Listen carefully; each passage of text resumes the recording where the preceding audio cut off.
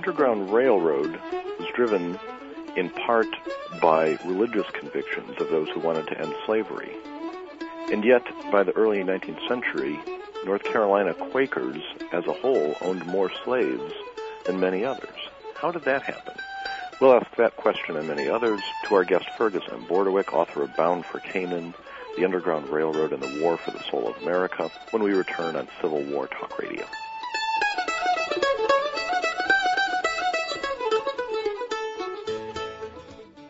Deep in their split-level castle, the gallant Swiss knights planned their audacious quest to eliminate Tillamook cheese.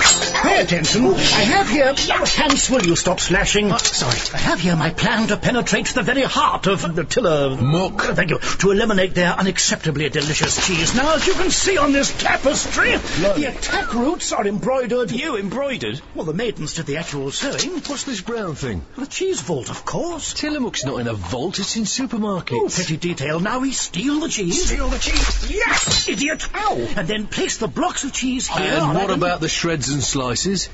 What? Tillamook also comes in shreds and slices. But my plan is to use blocks of cheese to build an armoured escape wagon. Can't help that. We could leave the shreds and Well, slices... what's the point of stealing it if we don't steal all of it? Roll up the tapestry, men. I must contemplate.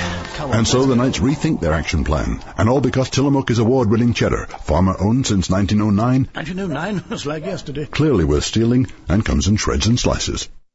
Answer the President's call to service. As an AmeriCorps member, I know that Americans everywhere are helping each other, showing strength of character. As a Senior Corps volunteer, I know that Americans are showing kindness and compassion. As an AmeriCorps member, I see plenty of American spirit and enthusiasm. Together, we make America strong. Together, we make America great. Find out how you can serve at nationalservice.org. It's your world. It's your chance to make it better. Apply online at nationalservice.org. World Talk Radio, bringing the world to you. To reach a show host or guest during the live show, dial toll-free in North America 866-613-1612. Or if outside the USA and Canada, dial 001-858-268-3068. Welcome back to Civil War Talk Radio.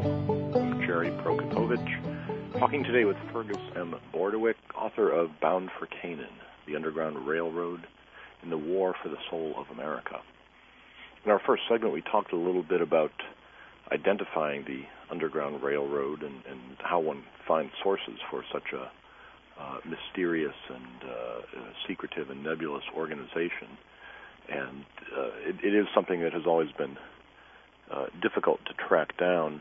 I was reading a blog of a friend of mine from Detroit who published the following account of a young reporter from WDIV television station in Detroit who was doing a story on a safe house from the Underground Railroad. They were trying to preserve a place where escapees could stop before crossing the river into Canada, the final destination. And apparently while airborne in the helicopter, she called back and said, I found the house, and I can see some railroad tracks nearby, but I can't find the place where they go underground. And this may be apocryphal, or it may just be the ignorance of young journalists today. We don't know. But there is no underground tunnel of trains. It is a network of people helping one another. And as you pointed out, Fergus, in our first segment, much of the motivation for this was religious.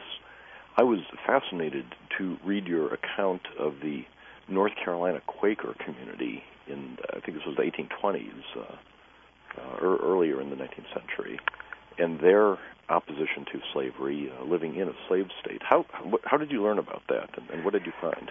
Well, as it happens, I was familiar with the North Carolina Quaker aspect to this even before I undertook my book, because my wife's family is Quaker and from Snow Camp, which is a little crossroads not too far from Greensboro, which was the epicenter of Quaker anti-slavery activity in the early 19th century. So I'd heard something about Levi Coffin and other activist Quakers, and then pursued it in depth in the book.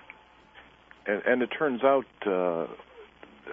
this paradox that the Quakers, the annual meeting ends up owning all these slaves. How did that come about? Yeah, it's quite a story, and I should say to preface this that the story of the North Carolina Quakers and anti-slavery and the Underground Railroad is one of the absolutely most interesting, dramatic, and unique and important stories in the history of the Underground Railroad, because the Quaker enclave in North Carolina, as I said, Guilford and Alamance counties primarily, were the only large-scale Underground Railroad operation that's documentable within the slave states. It's a myth that the Underground Railroad was a vast network in the slave states. That is not true. It was almost entirely a northern network that began a short distance south of the border of the Free States, except North Carolina. Anyway, so you had in the Quaker enclave communities of Quakers, some of whom had emigrated from England direct to North Carolina, and others, a very significant portion, who had come down in the 1700s from the Yankee Massachusetts island of Nantucket, bought land and settled in North Carolina. And that group was really the core, the cutting edge of the anti-slavery folks in the area. Quakers nationally began to reject slavery vigorously in the mid-1700s and pressure members of the Society of Friends, as they're called, to sell slaves that they owned, or rather not sell, to emancipate slaves that they owned in order to free themselves from the sin of slavery. And that same movement took place in North Carolina. So the Quakers as a group were rejecting slavery. Other slave owners were often asking if they could emancipate their slaves into the care of the Quakers, because free blacks had virtually no legal standing in North Carolina or any other slave-owning states at that time, talking about the early 19th century.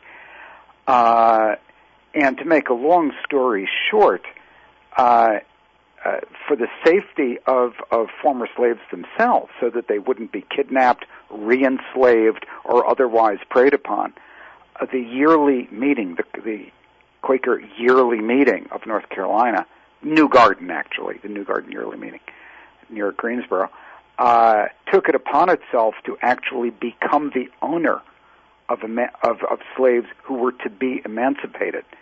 And indeed, non-Quakers began willing their slaves to the yearly meeting. And here are the Quakers who are anti-slavery and are becoming a fast slave-owning group, which drove them crazy. I mean, they were very, very distressed by it. But slaves who were emancipated without protection in North Carolina were often kidnapped and so forced back into slavery. So the Underground Railroad in North Carolina developed approximately around the year 1820 as a way of sending these slaves who were owned by the yearly meeting out of North Carolina and almost entirely across the mountains with Quaker emigrants traveling by ox cart to Indiana, where many North Carolina Quakers relocated. So Quaker families were taking technically enslaved people with them to Indiana, and a lot of fugitives were being tucked into the same group. And Levi Coffin comes into the story at this point as he's someone who's going to end up in Indiana. I personally used to live in Indiana. Now I'm in North Carolina. I went the other way on this route. But many of these slaves going from the North Carolina Quaker meeting are headed towards Indiana, and you end up with an active Underground Railroad organization there. What about the Coffin family? Well, yeah, Levi Coffin is a towering figure in the history of the Underground Railroad. He was born in North Carolina. His family was a member of the New Garden meeting. He was drawn into anti-slavery work as a boy in the late 1810s. He had an intense personal hatred for slavery based on what he saw happening around him in North Carolina. He began assisting fugitives as a teenager, and he and a few of his collaborators established what became the first long-distance route of the Underground Railroad, as I said a few minutes ago, sending fugitives all the way from North Carolina to Indiana and southern Ohio. And Coffin himself finally emigrated in the 1820s to Indiana, where he homesteaded essentially, developed a business just north of Richmond, Indiana. And in Indiana, his home, there became a central depot of the Underground Railroad, and he later moved over to Cincinnati, where again he became a pivotal figure in the Underground and is credited easily with having assisted more than 1,000 people to freedom over an active underground life of close to 40 years. It brings up an interesting question. How many slaves escaped through the Underground Railroad, to your best estimate? Yeah, it can't be more than a good estimate because, of course, nobody was clocking them in as they crossed the Ohio River or the Pennsylvania state line or the Niagara River into Canada. But there are documentary records that exist of the numbers of fugitives that were assisted in given cities, for example, Detroit, Albany, New York, Syracuse, New York, Cleveland, Ohio, during given years. The Underground did keep records from time to time in some places. Most of that's gone, but some of it remains. So it is possible to extrapolate pretty good estimates based on numbers that given stations that we know were quite busy, like Syracuse or Detroit, the numbers that they handled over time. So my best estimate, and I think it's a little conservative, is that perhaps about 100,000 fugitives were successfully moved to freedom by the Underground Railroad over a period of approximately 60 years, from about 1800, which is when the Underground originated around Philadelphia, to the Civil War. Now, the volume of traffic certainly increased from the 1830s on, and the majority, substantially, of that number would have been traveling between the late 1830s and 1861 or 62. The last fugitives who are recorded as being assisted by the Underground going to Canada in 1862 from Detroit. So the total number could well have been as high as maybe 150,000, but I couldn't prove it and I wouldn't assert it. A low would be something like 75,000. Now, even if we take the middle number, take 100,000, a striking thing about that is if you take the entire enslaved population in 1860, roughly 4 million, that's 2.5%. But that's not 2.5% in 1 year. That's 2.5% spread out, as you said, over 60 years. Correct. So it's really a trickle. That's correct. It's not.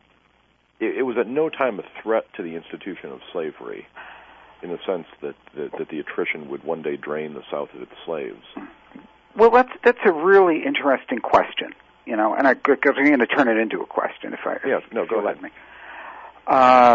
Was the Underground Railroad a threat to slavery or not?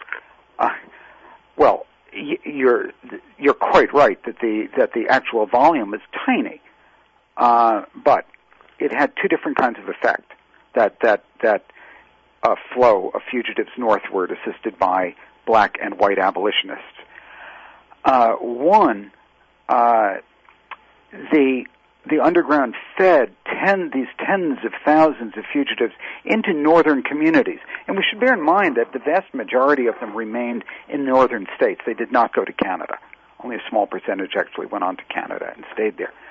Most settled where they found safety and work, which was in northern rural communities or cities like New York, Syracuse, Detroit, where for the first time, many, many, many Northerners, middle-class Northerners, working-class Northerners, white Northerners, encountered people who had been slaves and firsthand learned what slavery was like, and the presence of these tens of thousands of fugitives, quite a few of whom, incidentally, become speakers on the abolitionist circuit and speak publicly at meetings, carrying their stories to white audiences. Northerners in large numbers who were apathetic about slavery, they figured that's a Southern problem, it's got nothing to do with us, were converted by their encounters with former slaves. Again and again and again, one finds, certainly among active abolitionists, people who had a kind of on-the-spot conversion by an encounter with a former slave and discover the humanity of the slave. He's not some remote character that is hard, whose real life is hard to imagine. He becomes a man or a woman like yourself, with a family left behind, children sold away into slavery, or parents sold away, families broken up, and white people begin to identify with slaves. It doesn't mean they don't have racist attitudes, but they still begin to identify with them as human beings.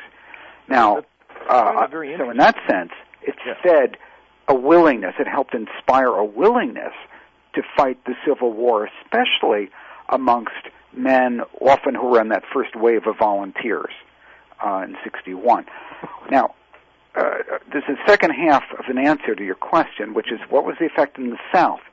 There was a perception in the South that the Underground Railroad was much vaster than it actually was. Why? Because a huge number of slaves ran away in the course of a given year, though very few of them actually went north. Most ran somewhere in their own state, in their own vicinity. They hid out, or they lay out, which was a term at the time. They made their way to the southern cities. This is not Underground Railroad activity. It's just people running away. And especially by the 1850s, Southern politicians tended to blame every single disappearance on the Underground Railroad. So there was a perception in the South that it was undermining slavery. So there's both a symbolic value, a propaganda value, a spreading of ideology, of perception. Yeah.